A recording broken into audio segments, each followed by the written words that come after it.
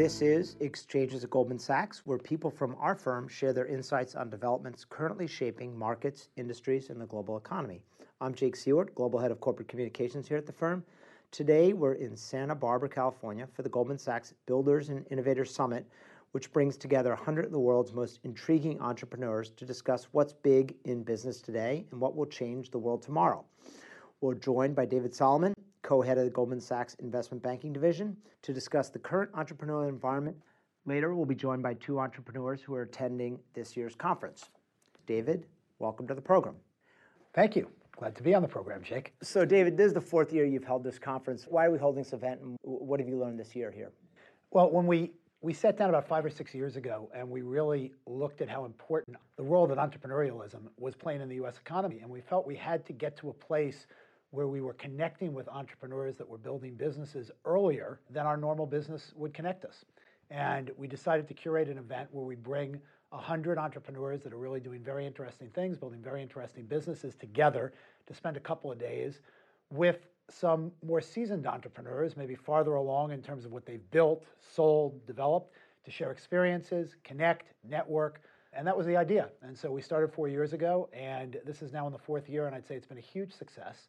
Brings together an incredible group of people that spend time learning, sharing, and I think everybody walks away feeling that it's been a really good use of a couple of days. You know, in the context of that, I'd say people here are pretty upbeat.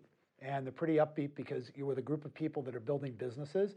These businesses are generally moving forward, they're progressing, and most of the entrepreneurs that are building these businesses have incredible passion about what they're doing and also an incredible commitment to really building very significant businesses, disrupting, changing, really having an impact on the community that we all live in. So despite everything that's going on in the world, and there's a lot going on in the world, this is a place where people come together in a very, very optimistic way to share, learn, and try to figure out how they can move forward.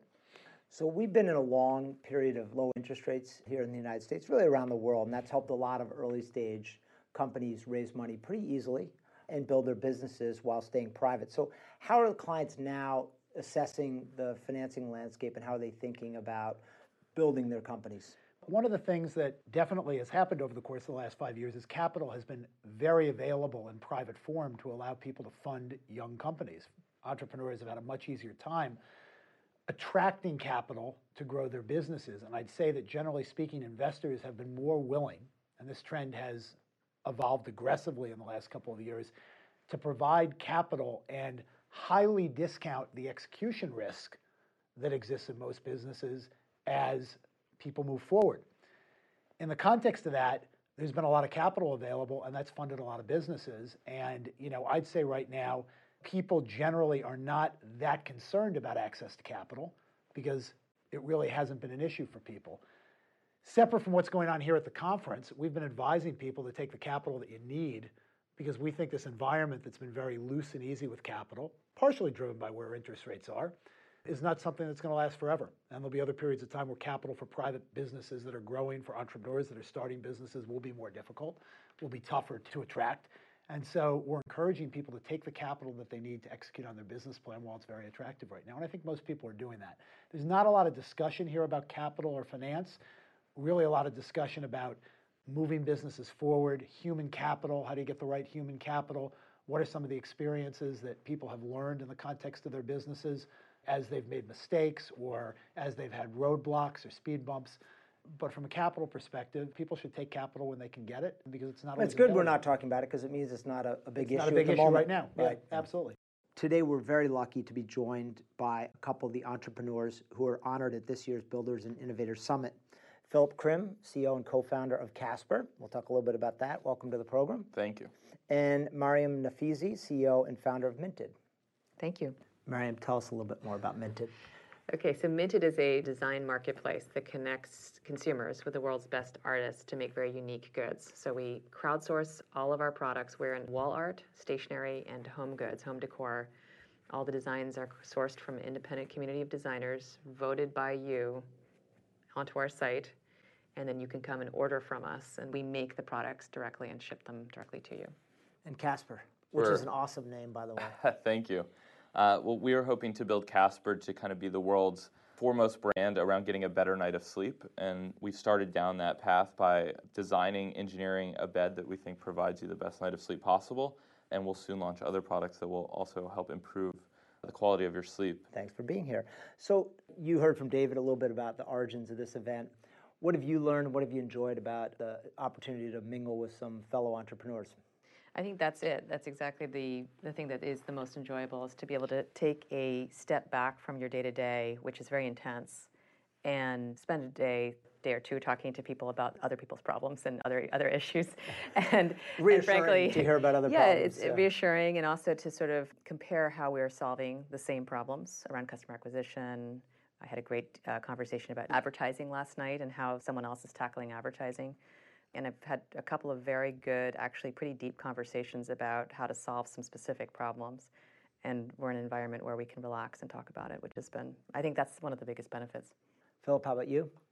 Yeah, I definitely echo those sentiments, and then also add that, as David mentioned earlier, the speakers who are a few steps ahead of us as far as execution and the problems they deal with. So it's great to hear their perspective on it and how they tackled problems that we might be facing down the road. So it's great to deal with the problems that we have today with our peer set, but also see what's ahead of us with some of the entrepreneurs that Goldman's arranged for the event. So let's talk a little bit about the thinking behind your companies. Philip, Casper sells mattresses. Yes. But it's not just any mattress, and it's not just any sales process. The mattress industry's not been dynamic over the years, so what are you doing to try to change that? Yeah, certainly a very staid industry. And right now we're focused on mattresses, but really we see Casper as kind of being one of the world's foremost brands around all things sleep. And we see sleep as having a lot of cultural momentum behind it because people are realizing that investing in that part of overall healthy life and well-being is important. And so we really focused on creating a single mattress that was universally comfortable. We felt that the traditional retail environment was rigged against the consumer. It was an experience that no one enjoyed. And so we set out to not only change the experience, but really to invent one of the world's most comfortable mattresses at any price. And so myself and my co-founders set out to build this universally comfortable mattress, which has been well received, and sell it and get people involved with it in a way that had never been done before within the category. And so what's the thinking around why the time is ripe for disruption in this industry? It's a great question. I think we just saw that it was one of the last consumer categories that had not been impacted by the internet.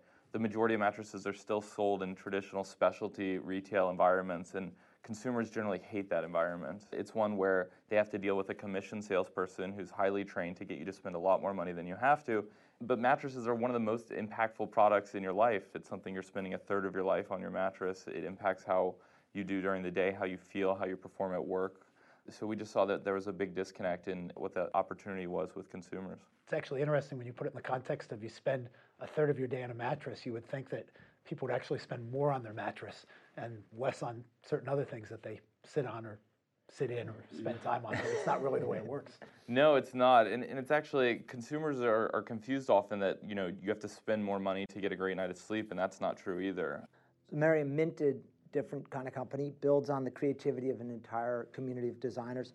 How did you go about building the community behind Minted, and how does crowdsourcing model make Minted unique?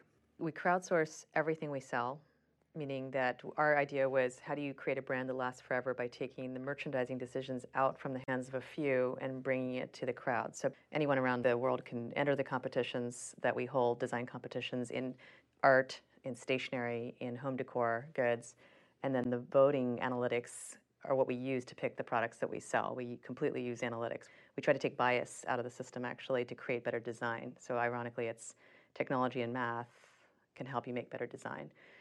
In a sense, we're completely fresh all the time. That's the big differentiator for us. So we are the first to get the trend of the fashion ahead of everyone else. And we've repeatedly done it now in a couple of different categories with success. We just launched home goods, which means we're making, believe it or not, pillows, curtains, lampshades on demand now. So your competitors. No mattresses. Absolutely never going to make a mattress. Throw pillows. Yes, we can accessorize the mattresses, but it's all about the design that's printed on things.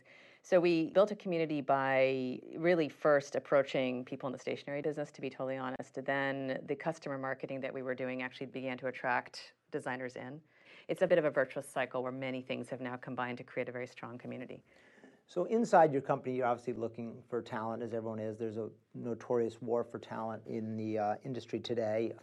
What are you looking for, and how have you been thinking about the hires that you make for your company itself, not just the folks that are helping supply Minted? Yeah, it's very different from when we first started to now. We're a 9-figure business in terms of revenue, and we are in multiple verticals. So we're running a multi-vertical company, which needs general management skills for each one of those verticals. So we're constantly now looking for people that we're training up to become general managers. But when we were back at 20 people, it was quite different. Now we talk about two things: building people within. So both of the GMs we've just put in charge of art and stationery are both built from within. And then outside, we hire people into disciplines that we are not experts at. So if it's, for example, finance, we hired a VP of finance from outside. And HR, we hired a chief people officer from a public company. She's seen everything. That's where we blend a portfolio of experts from the outside into disciplines where we're not differentiated. And if we are differentiated, it's part of our core competency, we try to build from inside. Like, we won't hire a merchandiser from outside the company because we're all about breaking down traditional merchandising. So it doesn't make sense for us to necessarily hire somebody with 20 years of merchandising experience and then tell them, forget everything you've learned, we're doing it using voting and analytics.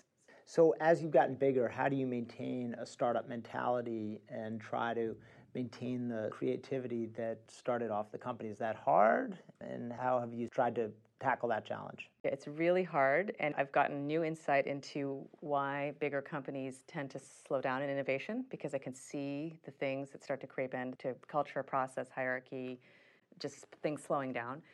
We're trying to keep certain teams very, very lean. For example, the brand management team is very, very lean at the company, and it sits together in a sort of a circle fashion. We sort of sit together in a pod, in a bullpen, I guess. I don't know what else to call it. Everyone is hearing whatever is going on. It's a very open office format. So you're not getting segmented by markets and by we're trying to, physicalities help, how you seat people, no offices, lean teams in certain areas. There's all sorts of things we're trying to experiment with. I'll tell you in a couple of years whether I solve the problem. Solved it or not. Yeah. Philip, how about you? You are still reasonably small. What are you looking for in terms of people? How do you attract people? How do you keep them? And how do you keep that sort of startup mentality that is behind the whole company? Yeah, it's interesting. I mean, we're just shy of 18 months old and right at about 100 people. And so we've had to grow our headcount remarkably fast. And it's interesting to see people that we hired even a few months ago that were tasked to do a certain position and now have to become managers within the organization and now have several people under them. And so it's interesting to think about how we should allow them or train them to be a manager and to empower them to do that. And as Miriam said, it's a balance of kind of bringing in outside help when we need it and then promoting within so that people move up within the organization, especially the people that were critical to our success in the early days. But it's definitely something we think about a lot, and I think every company goes through different phases of the kind of people that you're looking for and what you're optimizing for in your search for talent. And it's definitely tough out there, and you have to move quick and kind of stay nimble so that the organization can be responsive as you learn about new challenges for the business. One thing I wanted to just mention is I was an analyst at Goldman, and probably the single biggest thing I took away from the whole experience was recruiting, and how everybody at Goldman was given the job of being, it wasn't an HR It's job. It's a hands-on experience. It's everyone's job. Yeah, right, it's everyone's job. And the recruiting process was just amazing, like how consistent it was and how well it found the best people. And that's something I've actually taken with me. Yeah, David, talk about that. That's time-consuming. It is time-consuming. But hugely valuable. It's hugely valuable. And in our business, which is a human capital business, it's what you've got. In other words, at the end of the day, we don't have any cool products. Like these guys our product are these people that we hire, that we recruit. We've got people and capital. The capital is a commodity.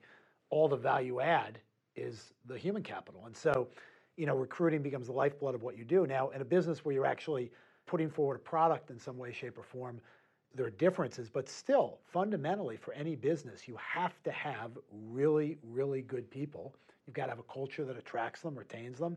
And it's not an easy thing to do. And I do think what Miriam's highlighted is this ownership of, or responsibility that everybody feels to bring great people into your organization as you need them. That's a really solid cultural foundation to have as a part of any organization, whether a small entrepreneurial business or a big, more mature institution. Behemoth, I wouldn't use the word behemoth, but a big institution. So, Phil, you had previous experience as an entrepreneur. What did you learn from that experience? Is today's environment different for entrepreneurs? And how have you taken what you learned in the past and applied it to this new business? I think there's never been a better time to start a business. There's never been a better time to raise private capital. So we're based in New York City, and I've been there about 8 or 9 years. And for the first time, you really see like startups and technology and emerging companies kind of become the darling, potentially more than finance, in a city that was always dominated by that. And so it's awesome from an employer hiring standpoint because you're getting the best and brightest out of school, and people are willing to leave really exciting jobs to join someone that's really creating something from the ground up. So I think it's an awesome time to be looking for talent, to build a company, and also to have a network of companies that Goldman's brought together here, but just in kind of your backyard that are dealing with the same challenges. They're scaling their business, and there's a lot of people you can rely on and a network you can rely on to help you solve challenges that I don't think existed before. So Miriam, how about your previous experience? What is different about this company, and what did you learn that you're applying at Minted? Well, the first one I started was Eve.com in 1998, and that was very much a land grab. We raised $26 million in 18 months. We hired 120 people in 6 months, and we tried to just get out and get mind share around being the cosmetics destination as fast as possible. And there were 4, I think, venture-backed startups that launched right after us. I did it with a co-founder. I hired really fast, raised a lot of money. This one. By the way, Miriam was 14 when she started that. Obviously. She's So on her nice. second. She's on her second entrepreneurial. So that was the height of the boom. Height of boom. At the height of the boom, and you needed to move fast. Yeah, and we had if to you move weren't really moving fast, you were dead. Exactly, and it was because a lot of it was you could be the first in an industry. We were actually the first cosmetics company online. We eventually sold it right before the market tanked. Well, that's the thing that's so impressive when I've heard your story before is the fact that you actually had the foresight to sell that business at that point in time, because anybody else that was on a consumer-driven platform that thought they had a lot of momentum or could create real value basically did not. And the fact that you were able to sell the business when you did was really an incredible accomplishment. Thank you. Yeah, we sold it about a week before the Nasdaq took its first plunge for cash, an all cash deal. Yeah. So it was a good outcome, but it was very much pick and pack e-commerce. You put everything in a warehouse, you pick and pack it. It wasn't that unusual of a business model in retrospect. It was a Web 1.0. This time around, things are more subtle. It's a lot more competitive. There are great people out there that you're competing with. Access to information is a lot more transparent, so you know exactly what to do because you can read everything online. So what that's done is it's brought a lot of the absolute best talented people to the table in entrepreneurship. It's not just about the people who had the access to the information at business school. It's now just everybody. So it's gotten more intellectually challenging, in some ways more satisfying. Yeah, so how do you think about differentiating yourself in that environment? I think the fundamentals are still about trying to create long-term, competitive, sustainable advantage and layer that on layer after layer. You get one layer and then you try to add another layer on and another. You almost have to take it as I build this one anchor and then I take that anchor to build another anchor and then another one and another one, so that you've got so much competitive advantage that even if one part of it gets attacked, you've got all of it. So I do think it is a lot more challenging. You are dealing with hiring millennials who are very much into authenticity and transparency. And so trying to change your mindset as a hirer and as a CEO to make sure that you're able to attract the best people by conforming really to a different culture than one that was existing 15 years ago, I think is also another important thing. It's really in the end about the talent, the people who you can attract to the company, and then maybe your base strategy, building that strategic advantage. So how about at Casper? Part of the strategy seems to be taking on an industry that hasn't changed as much and isn't maybe as sexy as some others, but if you bring some of that same engineering talent, but I'll let you speak for yourself. How have you thought about differentiating yourself in this environment? I think just as Miriam said, we talk about how there's no silver bullet to set yourself apart and that it is incremental improvements. And oftentimes it's kind of embracing the more complex or difficult ones and making sure that you solve those, because there's a lot of competitors. There's the established guys that are looking at what we're doing and how they can compete. There are new guys that have followed in our footsteps. And so for us, we often talk about what are the more complex challenges that we can embrace to try to take on and see if we could solve those in an attempt to build kind of an incrementally more differentiated and defensible business. And it's tough. I mean, everything moves really quick. There's a ton of transparency out there. So as soon as you launch something or do something different, people see it and people are trying to reverse engineer it. So it's something where you have to continually do that. And I think building the organization, you have to do so in a way that people embrace that challenge, where it does feel like you're constantly chasing doing something better. And for us, it's always saying, what else can we do to make the customer experience or customer journey that much better or differentiated? And it's differentiated from our competitors, certainly, but even beyond our industry. When you're experiencing a new brand, how do you experience it, and what can we do to just continually surprise and delight our customers? Because if we do that, then I think there is real defensibility in the brand that we're building, the experience that we're delivering, and products that back that up. So here at the conference, you've talked to a lot of different entrepreneurs. What kinds of challenges are they all facing, and what have you picked up that makes you feel a little better that it's not just your problem? It's interesting given the people that are here, but it all sounds like growing pains, and those manifest in a number of ways. For those people that are dealing with physical product, there's managing the supply chain is always an issue as you're scaling quickly. I think certainly hiring is the common thread you hear from everyone about how you manage that and how you think about all the complexities that go into that and how you deal with formalizing those as your organization matures. And there's several different inflection points for companies as they grow. But here it's all private companies that are growing rapidly and dealing with how do they make their companies more mature from an internal standpoint. And Mariam?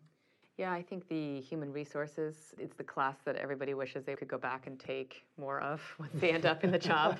Like, oh, Didn't sound that good in business I thought school, I should, but yeah, now, I should have, maybe paid a little bit more attention to HR class, because it really, a lot of the angst and a lot of what people talk about is how should I design this org structure or this organizational structure, or what type of people have been working for you? How's it going transitioning that new VP of XYZ into the organization? Are you still doing this, or have you delegated that? A lot of the conversation or questions that others have asked me, or I've been asking other people, have been around responsibility of the CEO, your changing role as you scale, the org structure. It's funny, like management and leadership. In our earliest days, those are things that we never talked about in culture as well. It was all about the product and execution. You didn't have that many people to lead. Exactly, right? and the culture was what the culture was because everyone sat in the same room and we all knew it, and you didn't have to define it, and we all hired together, so it was easy to make sure that that was kind of manifested through those processes. But now that you're bigger, you have to think about management and leadership, and those were things that I find we talk about a lot more than obviously we ever did before, and it's interesting to hear those as disciplines and how people have dealt with that as they've scaled their organization. It's very consistent what they've both said with what I've heard. I mean, in particular, hiring and human capital and kind of managing people. Those have been the things that I think have been pretty consistent in my conversations.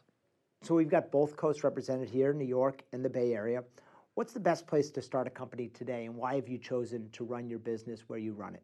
I'm very pro New York, being based in New York, but we are actually opening a San Francisco office, and I think there's stark differences between the two markets, and they have very different feels from an entrepreneurial perspective, but I think they both have their strengths and weaknesses, and we're excited to have a bigger part in the San Francisco community, and we're building our product development team out there, and there's some really great talent out there. But New York is also a great commerce hub, great advertising hub, and there's a lot of great companies that have come up in New York that have great talent now that can help us accelerate our growth. Mariam, how did you think about that choice, Well, or was it a choice? It wasn't a choice for me, but I do have New York envy sometimes because I run a business that's very much about brand and marketing and retailing, and when I go to New York, people really understand our business. We can talk to retailers and media people, and they all understand the business super well. It's actually more of a fit with the industries in New York than it is actually in Silicon Valley, where we often get the blank stare. Yeah. So I actually really enjoy working in New York, and I think San Francisco has actually gotten a lot harder because every venture-backed company has moved to the city.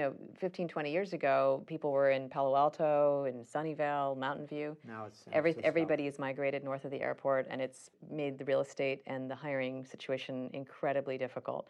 It's absolutely insane. It's almost unaffordable to start a company in the city now, in San Francisco. Many people are going to Oakland, for example, opening Oakland offices. We have an Oakland office now. Uber just opened an Oakland office, I believe. Oakland's the new Brooklyn. That's East Bay. Yeah, that's the Brooklyn. That's the Brooklyn. Getting there quickly. But it's interesting the way this has all evolved, and there's such an entrepreneurial hub in San Francisco. There's a lot going on in New York for sure, but if I were to look out 5 or 10 years from now, the importance of entrepreneurialism in the U.S. economy and kind of the advantage we have because culturally we have that here, huge advantage for us, I think it's going to continue. There'll be ebb and flow based on capital availability, but I think it's really something that's here in the U.S. It stays, it's a competitive advantage, might evolve elsewhere in the world. But there is no practical reason that San Francisco or New York actually need to be a hub to develop businesses and attract really terrific people. And this started in San Francisco because you were originally talking about businesses where the whole value add equation in the business was really about having software engineers and coding. I mean, it actually goes back, if you want to go all the way back to the 1940s and Hewlett-Packard, but generally it spoke to a certain kind of human capital. And it's obviously evolved way, way beyond that. It's just human capital generally. And human capital and starting a business has cost associated with it, and it's much, much more attractive to have it spread around the country in places where the amount of capital that you need to fund a business, to pay your people, to make it all work, is more affordable. And so I'm a short on this kind of trend that it's all about California or New York is going to be the next one. Really expensive urban centers are really attractive, and I think people want to work in really big urban centers. But at the same point, it's just not practical for all these businesses to be located in these places that are massively expensive. And my guess is in the next 5 to 10 years, we'll see change. Yeah, and it was really interesting to hear Dan Gilbert earlier talk about the revival of Detroit. And I think, to your point, when there are leaders that say we're going to make this a hub, it does attract talent, it does attract capital, and you're seeing that in more and more cities. And obviously there's a ton of appeal to startups like going to Vegas or Detroit or wherever, where the cost to operate is so much lower. And it's great to see whether it's companies or people step up and say we're going to put the emphasis behind that and be a leader to bring everything to the table. Yeah.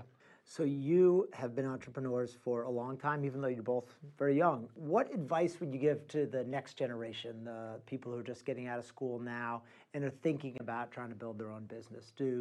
Should they start right away, or should they come work at Minted or Casper and learn the tools of the trade? What's the career path for the young budding entrepreneur? And how important was your initial experience when you weren't an entrepreneur in shaping your entrepreneurial experience? So how important was it to you that you worked at Goldman Sachs for a couple of years? I mean, I think setting the work ethic bar and sort of what does great work look like, it's nice to be around really great people. I was there from 91 through 93 and I worked with a lot of really great people.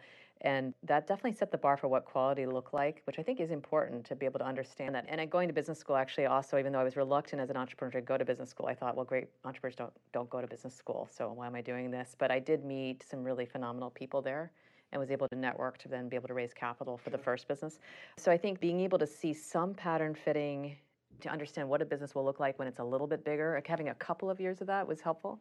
But I don't think that you need to necessarily work at a Minted or a Casper to do a business. In fact, I think starting a little before you start to put it off for too long, if you really are entrepreneurial, is likely potentially the better path. When you're younger and you have less to lose, you don't have a reputation to lose, you don't have a mortgage, you don't have children to support, et cetera, it just becomes a little easier to take risk. Yes.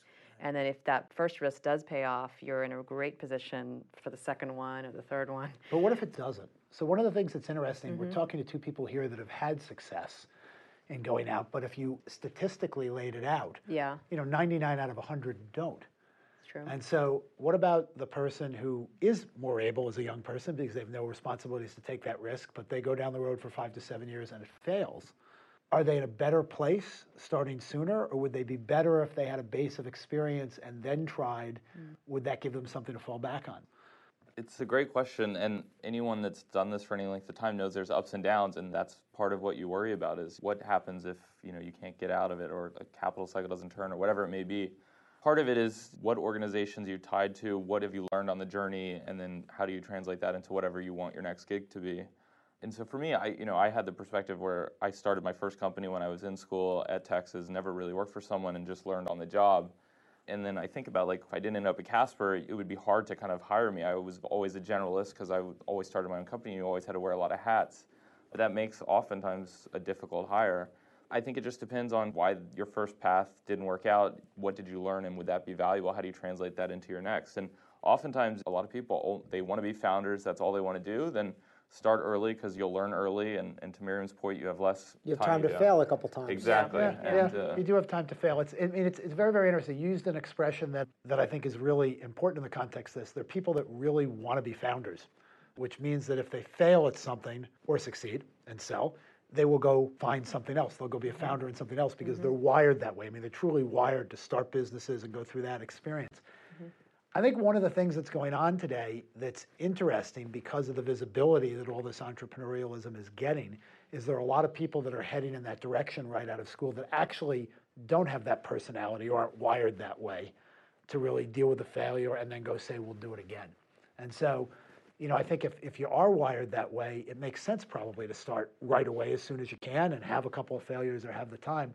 But there's a little bit of herd mentality right now where people are going to be a founder and start something just because, as opposed to the fact that they're really wired that way to be successful in that kind of environment. Yeah, and I think in those situations, I think it's very important that you talk to people who have been through ups and downs in the cycles, because it's very easy to see, I'll start a company, it'll be a unicorn company that's worth $1 billion, and if you're graduating or just graduated recently, you've only seen good times.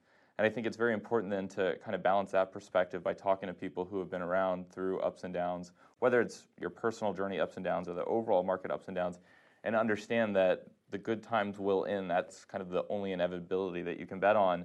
And then, are you prepared for that? Are you going to be in a position where if you need to get a job, you can get a job? If you're going to start something else, you have a plan there.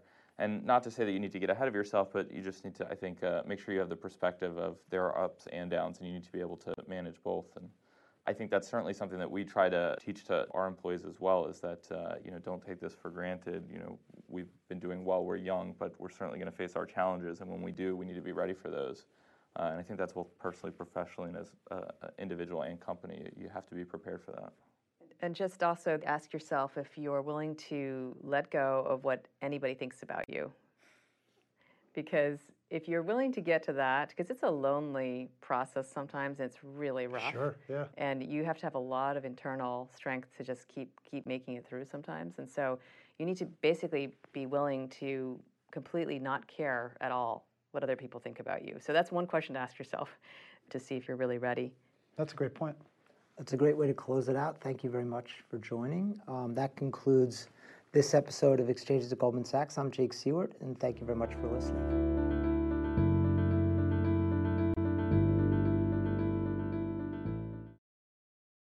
This podcast was recorded on October 15th, 2015. The information contained in this recording was obtained from publicly available sources and has not been independently verified by Goldman Sachs. Neither Goldman Sachs nor any of its affiliates makes any representation or warranty as to the accuracy or completeness of the information contained in this recording, and any liability as a result of this recording is expressly disclaimed. This recording should not be relied upon to evaluate any potential transaction. Goldman Sachs is not giving investment advice by means of this recording, and this recording does not establish a client relationship with Goldman Sachs.